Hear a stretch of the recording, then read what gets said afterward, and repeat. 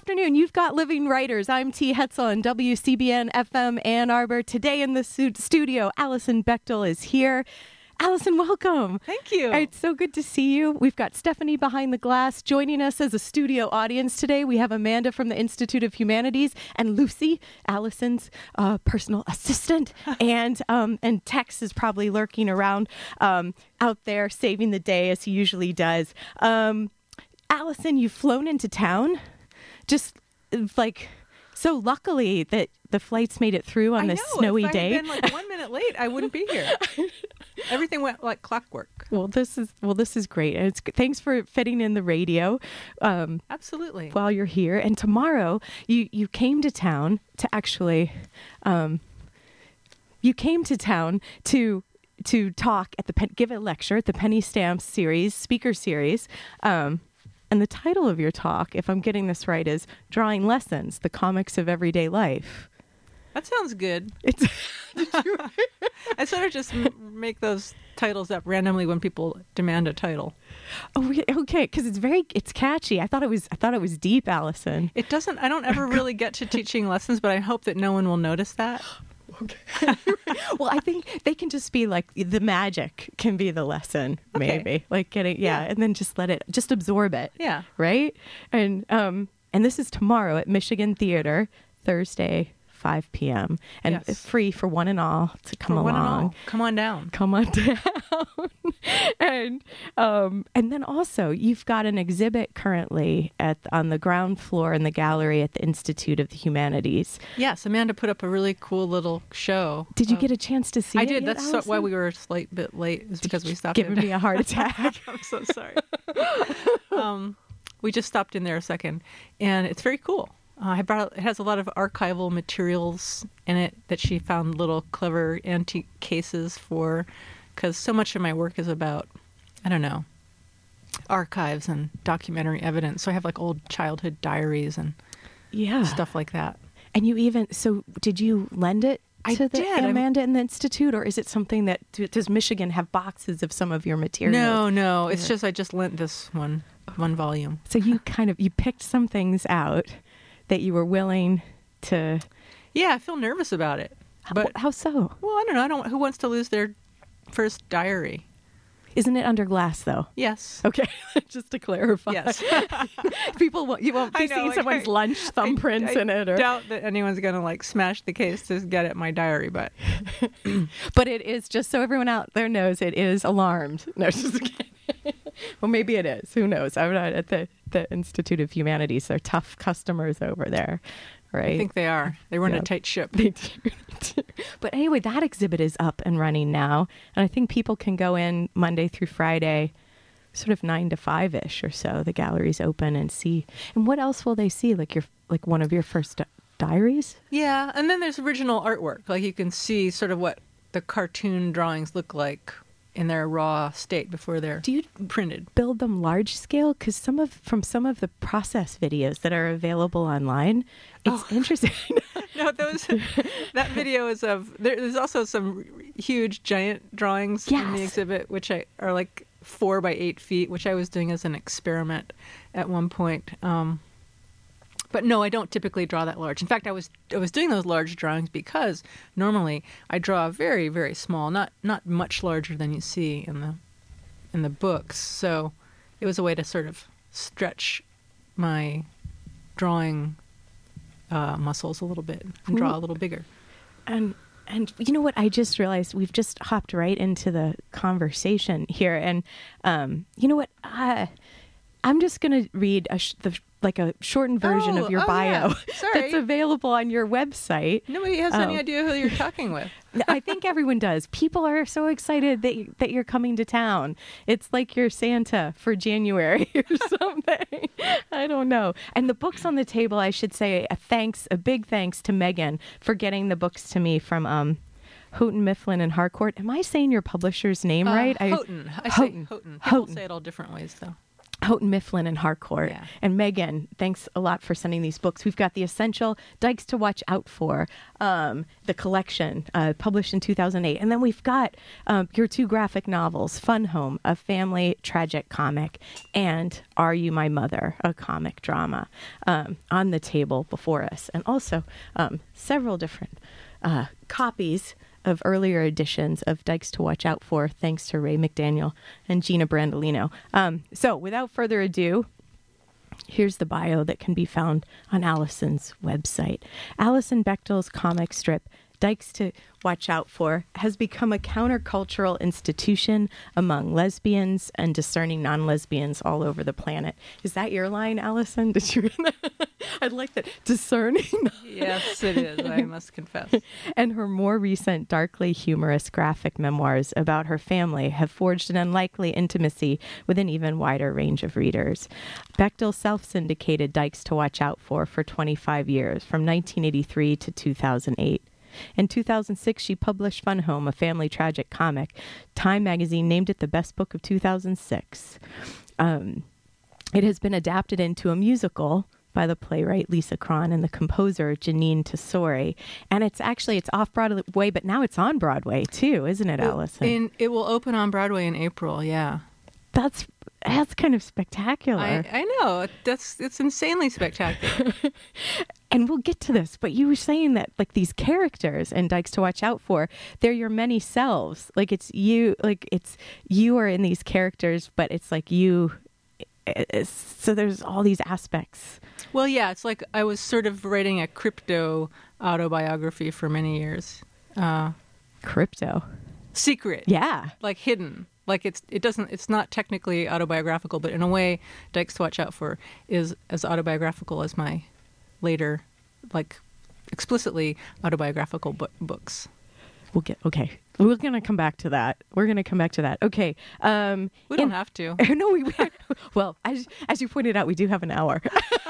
So in her work, Bechdel is preoccupied with the overlap of the political and the personal spheres, the relationship of the self to the world outside. Her 2012 memoir, Are You My Mother, a comic drama, delved into not just her relationship with her own mother, but the theories of the 20th century British psychoanalyst Donald Winnicott.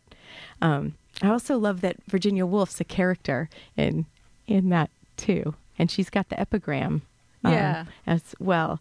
Allison's comics have appeared in The New Yorker, Slate, McSweeney's, The New York Times Book Review, and Granta. She received a 2012 Guggenheim Fellowship and is a 2014 MacArthur Grant recipient. Do you still live in Vermont, Allison? Yes, I do. Oh, that's such a great place to live. I know. And is the Marsh Professor at Large at the University of Vermont? I'm at large. Yeah, that sounds slightly menacing, I have to tell you. What does that mean? Does that mean you can roam around? No one has told me. I think it means I get to roam around and don't have to actually teach a class. Really? You co-taught a class in Chicago, I right, did. with Hillary Shute? Yeah. A while, not too long ago, but yeah, a couple years ago, I made my first foray into academia and taught a class on autobiographical comics with the great Hillary Shute. And was it what was it like talking about your work in that way? Because you'd been on many book tours, you've got a great website, and with like a functioning blog where it feels like you're able to articulate stuff about your work. What's it like in the classroom? What's different about it? You know, it was hard. It was hard to do. It was a difficult class because it was not just the practice of comics, which might have been easier for me, but we were talking about the theory of autobiography and what it means to make these visual stories about actual life stories. So there was a lot of heavy, like, academic material that we had to read, and I felt like one of the students. Like, I was just, underlining and trying to understand this stuff, and it was very wonderful and mind expanding. But it was sort of like taking a grad seminar. I mean, I was taking it along with the students, and then talking a hell of a lot then as well, as you were one of the teachers. Well, you know, it was a very talky class, and the students were. I guess students are different than they used to be. In my day, students didn't talk so much. Now they seem to really talk a lot. And I think they're encouraged to. Yes, I think that's the point, in fact. Maybe it's a different way of teaching, right? But all that is just to say I was relieved I actually didn't have to talk that much in the class because the students did it. I don't like to talk. I really would much rather be quiet, and I don't know what I'm going to say to you for the rest of this interview. I'm feeling unusually blank of mind these days. No. Or do you think it was increased by flight? Because sometimes I feel like if you're on a plane, something happens, like maybe or something does happen. Something really like slows down in the brain. But no, my problem. Or do you think they pipe strange air in? Now I just sound paranoid. Well, there's just not like enough to air. quiet people down a bit, right? Like, why does everyone fall asleep? Well, that's because they're on drugs. No, right? Many are.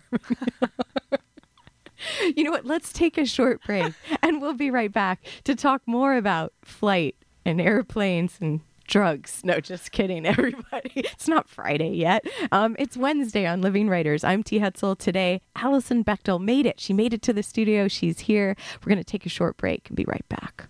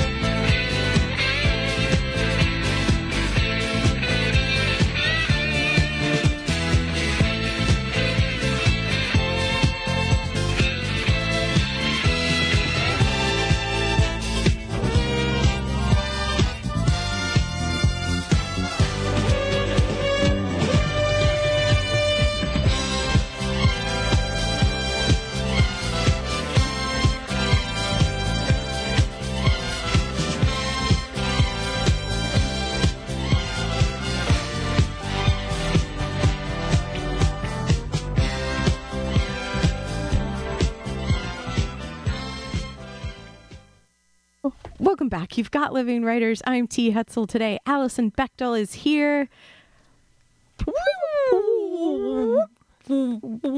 I'm not your father. I don't know. What does Darth Vader say to Luke? Something like that. I'm sorry, those were our sad lightsaber noise attempts. I know. But it's also, I mean, you don't get that everywhere, but you get that at WCBN. You do, apparently. And with Alison Bechtel, when you're in the house, right? You get some lightsaber sounds. That was a great song. And we might even have some more musical picks coming up from your girlfriend, Alison, too. Is that fair to say? Yeah. It might be. And so a shout out to her. Guys asked me for songs, and I'm just not a song person. So is that why you refused to answer the email? I refused to answer an email? No, I'm just joking. Oh, no, sorry. No, it's okay. That's all right. But that's why we picked Let's Get Physical. That's what you get. So it could be worse, right? Okay, so because Olivia Newton-John is good at any time, at any season. Today on the table, we've got Alison Bechtel's books, The Essential Dykes to Watch Out For, Fun Home, a family tragic comic, and Are You My Mother, a comic drama. And Alison is in town not only to see her own exhibit at the Institute of Humanities in the gallery, which will be running for a while, right, Alison? I think so, yeah. So for a month or two. It's open now, and then you can go for the next month or two at the Institute of Humanities Gallery on the ground level floor. And tomorrow at Penny Stamps, you'll be giving a talk. Yes. And this, are you going to say are you going to say probably really exciting things tomorrow, right?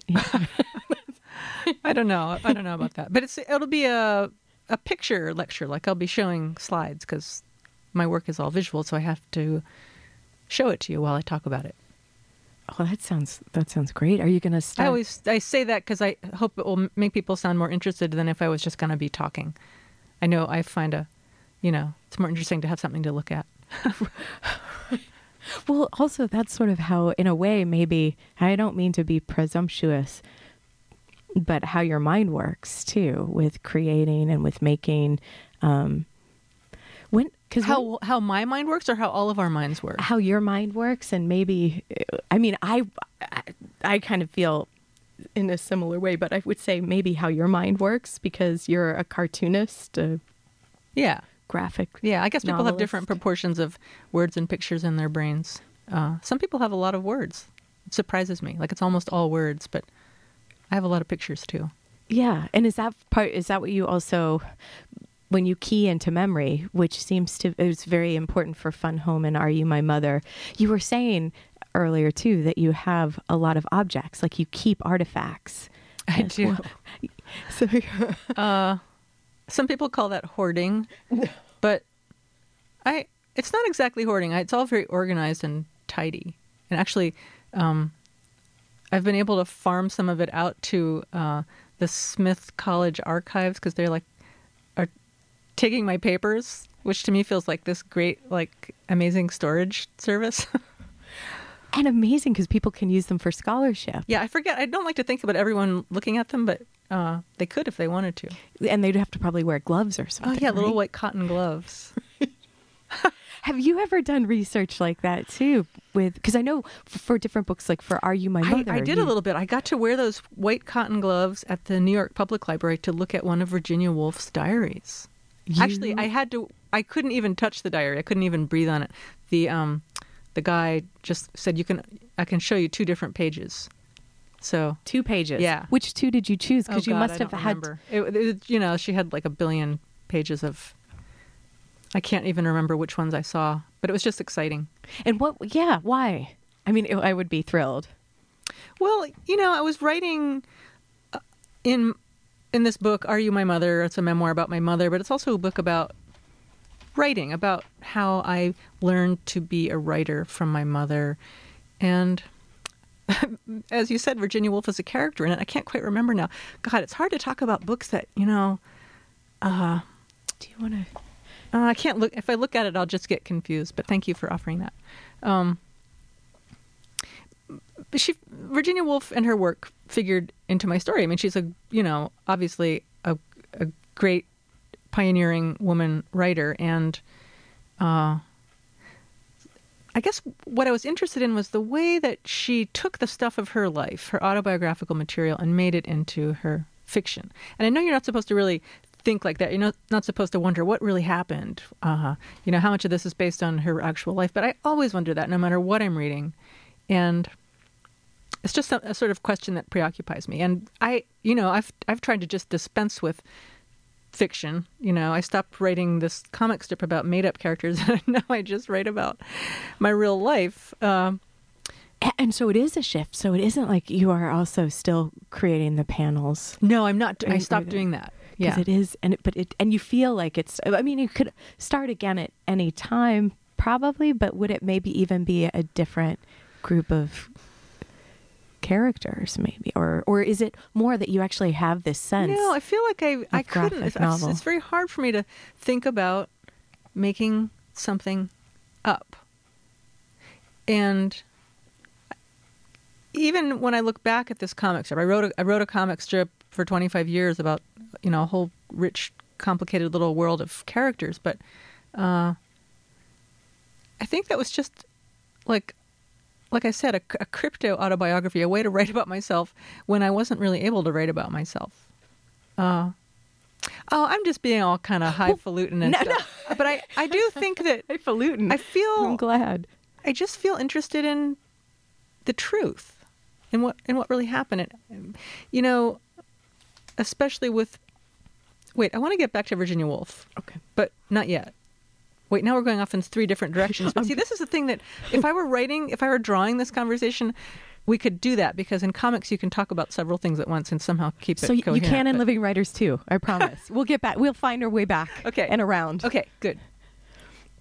Well, what I wanted to say was, so starting in around 1999, 2000, I began writing a memoir about my real life, this book, Fun Home, which ended up being the thing that's going to Broadway in a play now, insanely. It's a story about my father, who it's about my relationship with my father, and about this particular period of a few months when I was in college and I was coming out.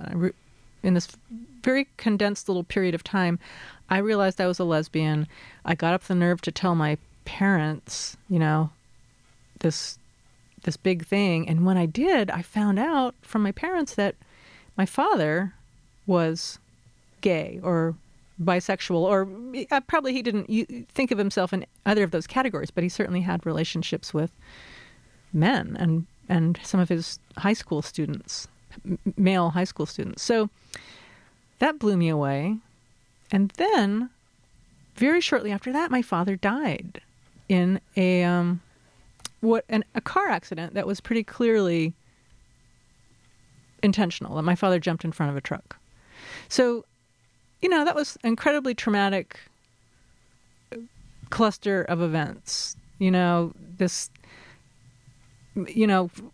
thought I was like, growing up, I was coming out, I was becoming an adult, I realized this is what's going on with me. I'm a lesbian. Everything makes sense. And then all of a sudden to have this larger story of my parents just sort of eclipse everything, and this terribly painful loss that was in some ways secret. Like no one knew it was a suicide. Nobody knew. You capture that in the panels where people are coming to the funeral and saying the things that you would say, like where your family is starting, your immediate family is starting to know that it isn't what it appears like on the surface. Yeah. With the accident. Yeah.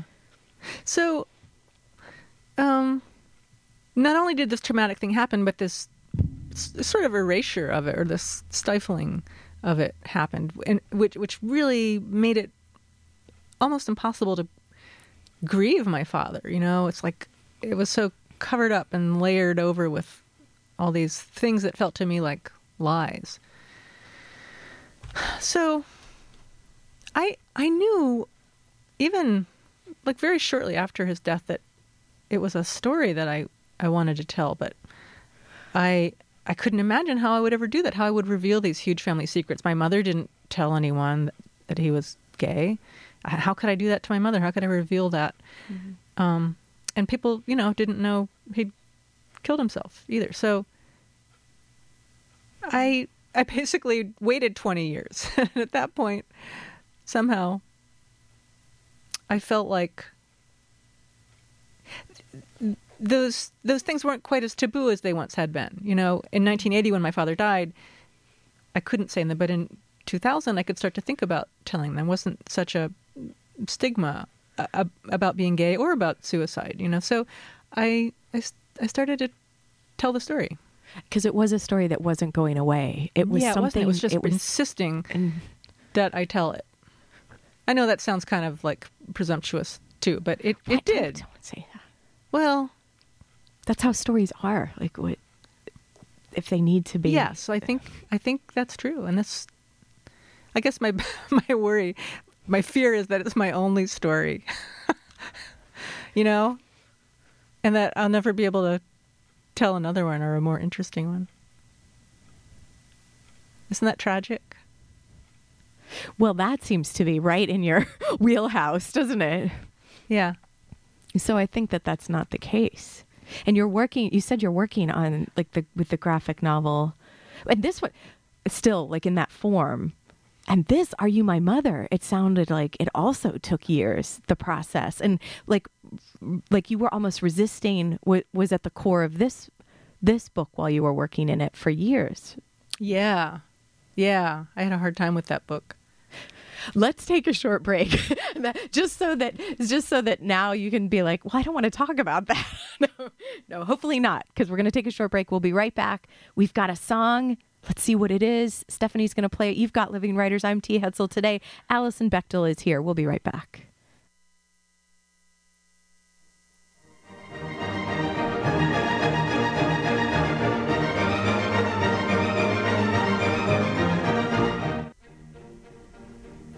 I am the very model of a modern Major General. Life, information, vegetable, animal, and mineral. I know the kings of England and decode the fights historical, from Marathon to Waterloo in order categorical. I am very well acquainted too with matters mathematical. I understand equations both the simple and quadratical. About polynomial theorem I am teeming with a lot of news. With many cheerful facts about the square of the hypotenuse. Many cheerful facts about the square of the hypotenuse. Many cheerful facts about the square of the hypotenuse. Many cheerful facts about the square of the hypotenuse. I am very good at integral and differential calculus. I know the scientific names of beings and animalculus. In short, in matters vegetable, animal, and mineral, I am the very model of a modern Major General.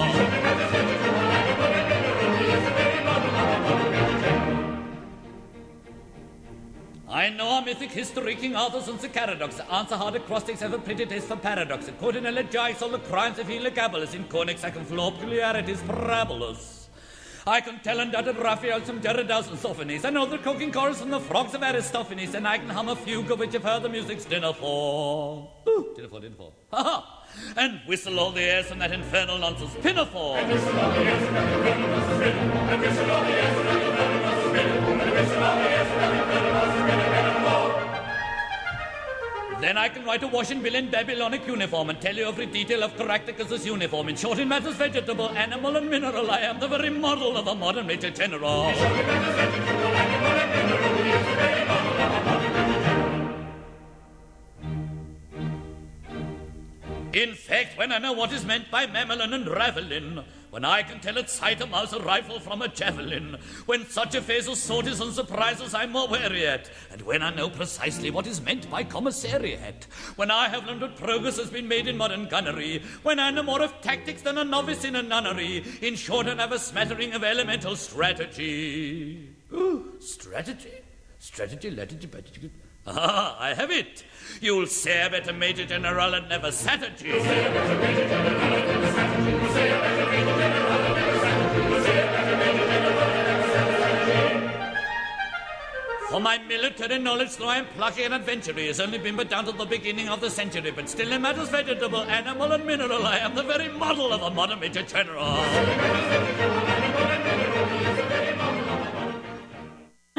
Say that 3 times fast. You've got Living Writers. I'm T. Hetzel today. Alison Bechtel is here. Alison, thanks for picking that song. I'm telling you, that's what's on my the jukebox in my head. Do you wake iPod up in to my it, head. or is it sort of? I do. Lately, I've been singing that song a lot. I just love Gilbert and Sullivan. And it's very sort of, it's rousing, isn't it? It's rousing, and the rhymes are hysterical and brilliant if you listen to them. And quick, you have to have sort of a nimble tongue or so Yes. to kind of get through it. I feel like I sense a theme because we've had like the Let's Get Physical, Olivia Newton-John, and then sort of the disco Star Wars, where it's sort of everything's been sort of this energy, like this ball of energy. Yeah, no, so now we're going to change the pace and come down. Because of art. And sometimes it's necessary, right? Yes. Okay. So, hard book to write. Are You My Mother?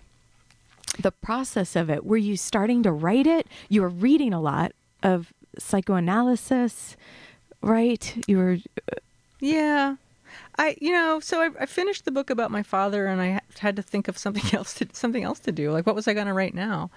And the hard part about this book was that I couldn't admit or couldn't face the fact that I was going to write a memoir about my mother. I envisioned that this book was about everything in the kitchen sink except my mother. But because your mother is still alive. Well, she's not now, but she was. So I'm sorry. Thank you. So that was really scary to write about my relationship with my mother when I knew she was going to see the book. Not that I had a pretty good relationship with my mother in many ways. It had its difficulties, but to write an honest memoir felt very daunting. And your mom had been the writer of the house in a way. Kind of, yeah. Yeah, she definitely wanted to be a writer when she was younger. She taught English. Once she retired from teaching high school, she began writing poetry, writing a column for the local newspaper. So she was a writer. Oh God, it's uncomfortable even to talk about that book. I don't know. It's like I haven't. Well, it's maybe structurally it seems, obviously linked, but it's interesting because one is a family tragic comic and one is a comic drama. And I almost feel like, and maybe you're just like, you're looking too much into that small phrase after a colon, but it seems like it's different. Like the way the book is, well, we've got that wonderful Virginia Woolf quote that leads it off, "For nothing was simply one thing." Yeah, from To the Lighthouse. I guess that shows us that it's going to be something that there's so many threads within I guess this. So. I think the problem is there's one or two or maybe three too many threads in that book, and if I took those out, it might be a better book. But I somehow couldn't. I wanted it to do everything. You want to don't you always want to just do a book that is about everything? So sometimes it's better to leave one or two things out for the sake of coherence. And I don't know. I don't have a lot of perspective on this book yet. It's funny when you write stuff, and I just heard Toni Morrison talking about. Oh, never mind. I can't remember.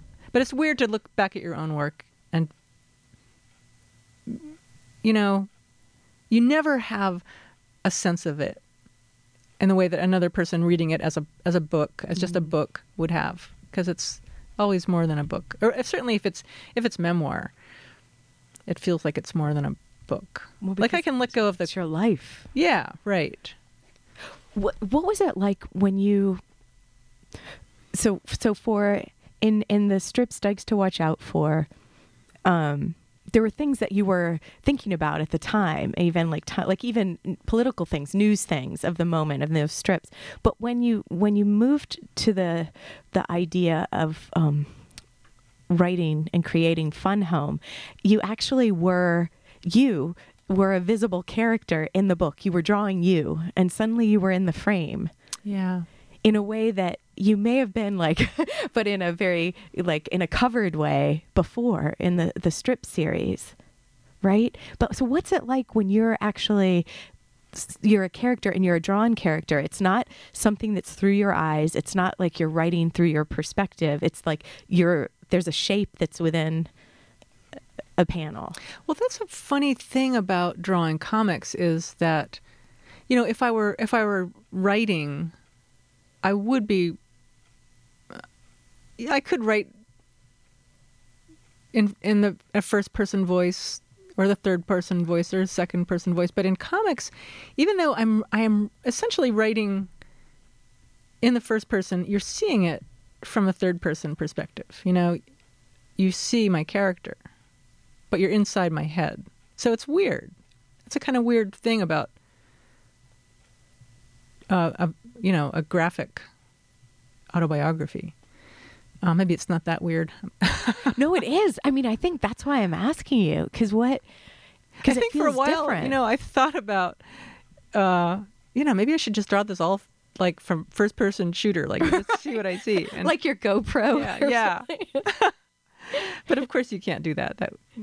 Some people have done that experimentally and it has, a powerful effect, but I don't think you could sustain a whole book from first person perspective. Although we don't know what you're working on right now. But it is interesting. So, do you think you'll be in the next book then? Yes. I haven't gotten over my need to write about my own real life yet. And is this rooted to family, or is this moving it into deep other? No, I'm taking a break on the deep family mining of relationships thing because it was really hard and tiring and upset people. So I'm giving that a little rest. But I will come back to it. I think I do want to write more family-based stuff. But the next piece is more light and silly, I hope. It's a book about exercise, my lifelong pursuit of exercise. I know. Is it going to be a flip book too? Yes, it is. How did you know? Are you pulling my leg? No, I'm not. I'm going to have like little tiny figures in the margins doing exercises. I can't wait. When is that? Are you going to be showing slides of that? No, I don't have. I'm just in the very early stages of that, and I probably shouldn't talk about it at all. Right. That is, it's kind of now that. I gave away my flip book idea. No. Don't be angry. What made you think of that? Well, because we were talking about it and composing with images in class as like an option. Like someone could do that as their final project too. It's fun to. I've just been playing around a little bit. I never did any kind of animation, but it's a very fun thing to work with, to make a character move.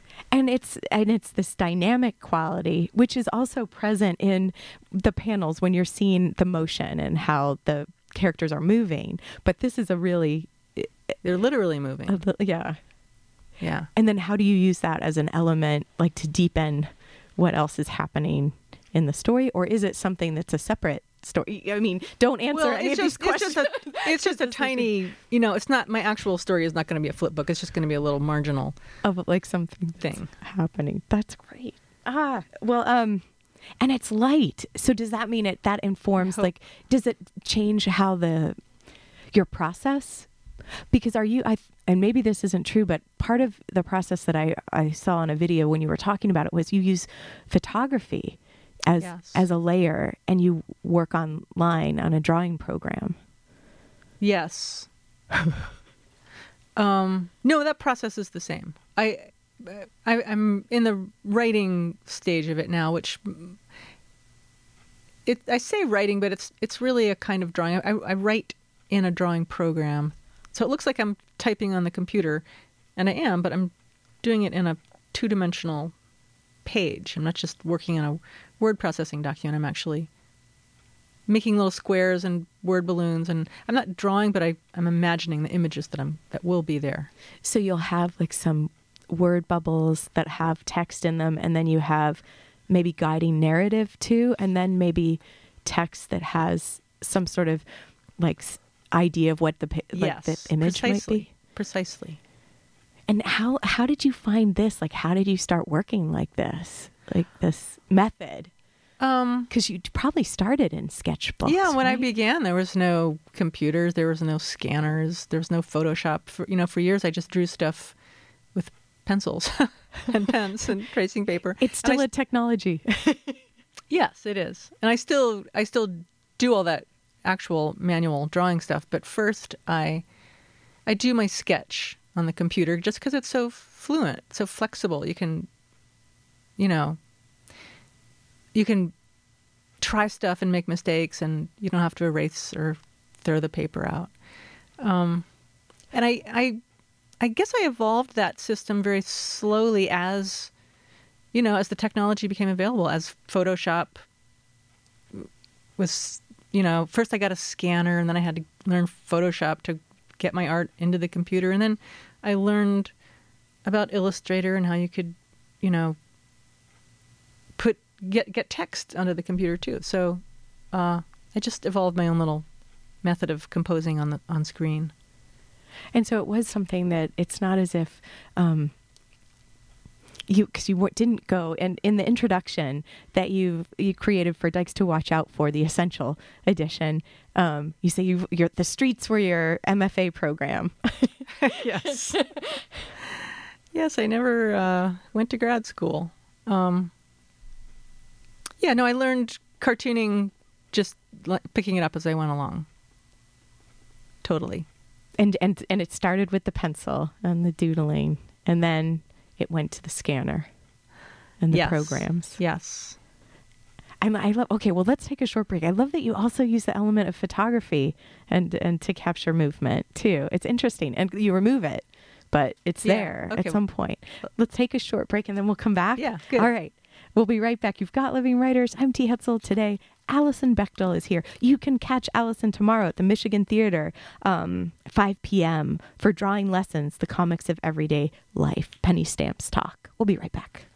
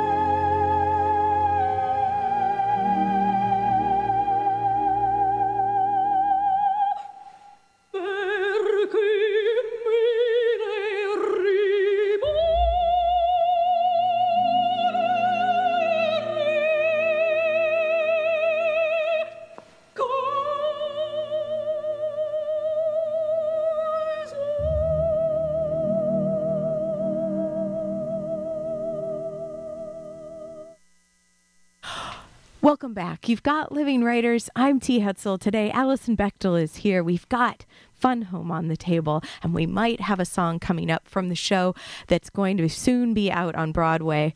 We'll see. We'll see what we can rustle up if it's out there.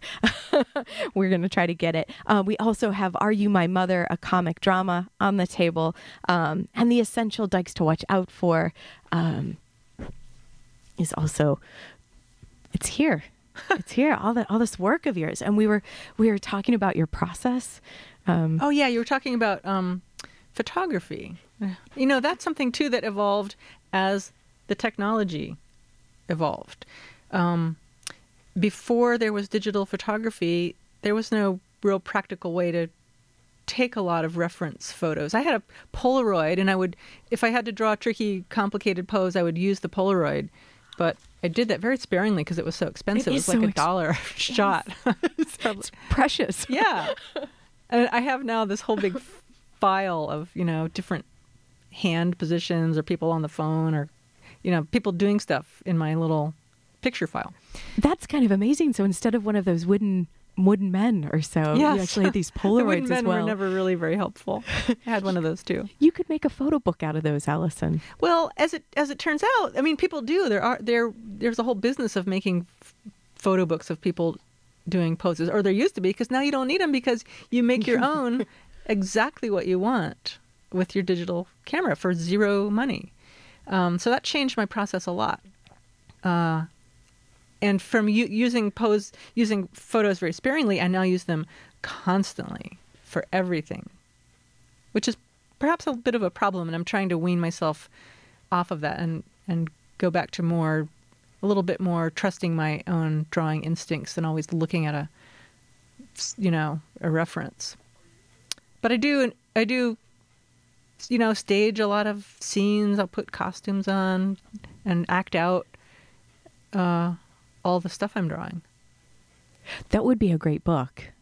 It's interesting. It reminds me in some sideways way of Cindy Sherman's work, where it's kind of especially the film stills in a way those not that you're trying to make a film still, but you're in everything and you're it's like entering into the story in this weird way. And for me, it's part of it's almost in a way it's just a simple physical exercise. It's a drawing aid, but it also helps me to get over that difficult, it's so hard to tell a story, to get anything down on paper. Doing the poses sort of helps push me over that brink, helps push me through the plane of the paper into the world of the story in a way that it's just, it's just like a ritual, and it works. And so I do it. Well, it seems like it would hook right into the imagination, like the imagined, by using even physical, like the muscles. Yeah. I mean, I think it creates some empathy with the characters I'm writing about, even oddly if the character happens to be myself. But, sometimes I would find myself posing as my mother and father alternately while they were having an argument. And that was kind of mind-blowing, to have to embody them, to physically impersonate one of my parents. And I would do at the end of Dykes to Watch Out For, I used that same technique with those characters too. And that was really fun. I'd, be acting out all these different characters. And almost frame by frame? Yeah, totally frame by frame. Yeah. So the process, can you walk us through that? Well, I mean, I go back and I look at my iPhoto library and only a small, must be impressive. A small fraction of it is my real life. Most of it is my fake life of me posing for these stories. So that's the next book, My Fake Life. It would be a pretty boring book, I think. I don't know. I mean, think about some of them, like Ed Ruscha's 26 gasoline stations, 34 apartment buildings. You don't know what's it's. At any rate, you never know. You never know. And so with the photos, though, Alison, are you putting them to scale in the panel, or are you what are you do? Are you using them just to look at? I just look at them. I actually, I don't even print them out. I just look at the viewfinder of my camera, and just that tiny little, 1-inch square image is enough for me to work from, to see how the figure is standing, or, I can zoom in to see how the fingers are holding the book. That's all you need. I don't need to print the photos out.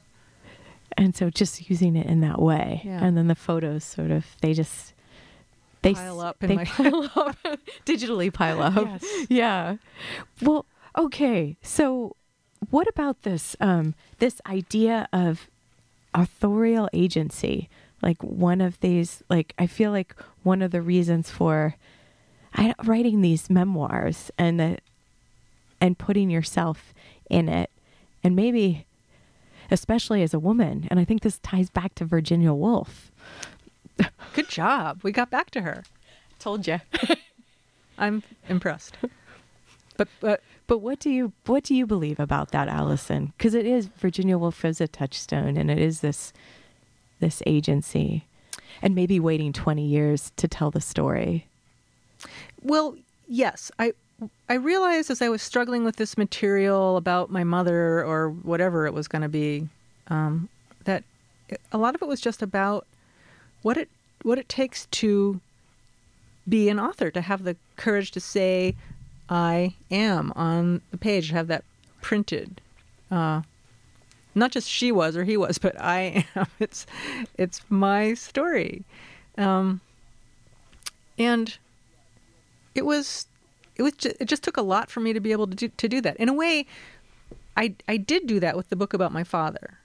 I told a story that sort of went against the laws of my family. I revealed secrets.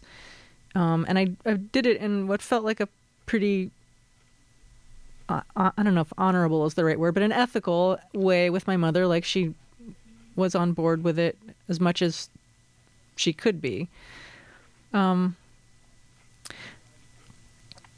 then something was still not, I still had something in my system that I had to do. And I realized that this book about my mother was becoming a book about writing the book about my father, and the transformation, the psychic transformation that I had undergone in that process, that partly enabled me to write the book about my father, and partly... That's huge, isn't it? The psychic transformation. Well, it felt huge. But also it's invisible, it's inside. It's something that is psychological. And so that's why this book is so strange. The book about my mother, there's not a lot of dramatic action. There's a lot of psychic action. And I wanted to find a way to make that interesting, or to show how we can make psychic progress, how we can grow, how we can heal. Why therapy works. I mean, therapy totally saved my life, and I wanted to figure out why. Like, why does talking to some woman in a room make me feel so much better? And so the book became also about psychoanalysis and how it works. And imagine, I mean, that's a big thing, putting it words and pictures. So having the account be communicated using not just verbal language, but pictures for that immediacy. Yeah, I don't know. I still don't know how well it worked, but it was a good effort, and perhaps I'll make a better one later. And these are lovely artifacts and stories already. Thank you. Allison Bechtel, thank you. Thanks for being here today. You're very welcome. Thanks for this great conversation. Anytime. So tomorrow, Allison Bechtel will be at the University of Michigan, or rather Michigan Theater, for Penny Stamp's talk at 5 p.m. You've been listening to Living Writers. Thanks again to Stephanie. Allison Bechtel. I'm T. Hetzel. Until next time. Thanks. You didn't notice her at first, but I saw her the moment she walked in. She was a delivery woman. She came in with a handcart full of packages.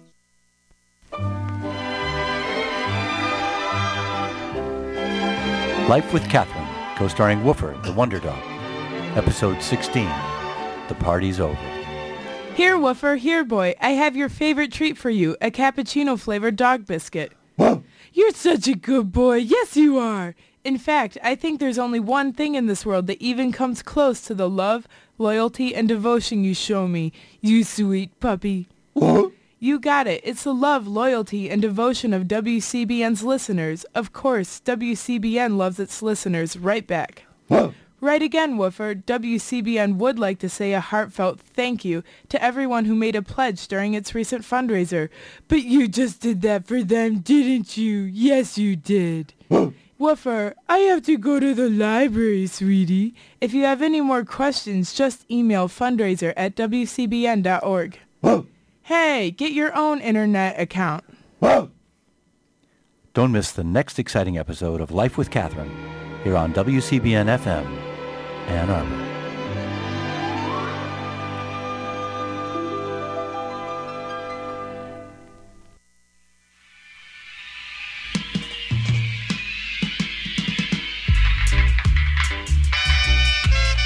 The staff and volunteers at WCBN would like to thank all those listeners who gave us a pledge of financial support in our recent fundraiser.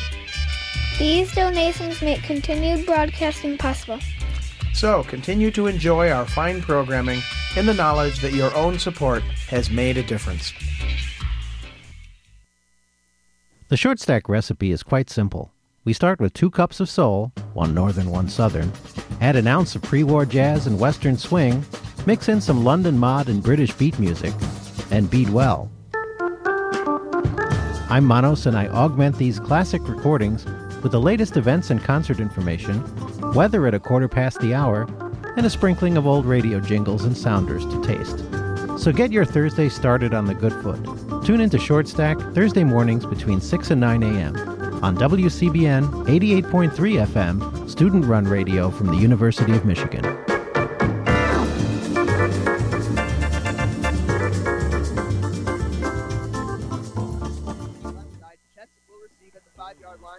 He's running toward his right now. He's got some blocks.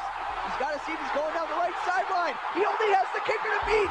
Jess in the 40s, the 30, the 20, the 10-5. Touchdown, Michigan.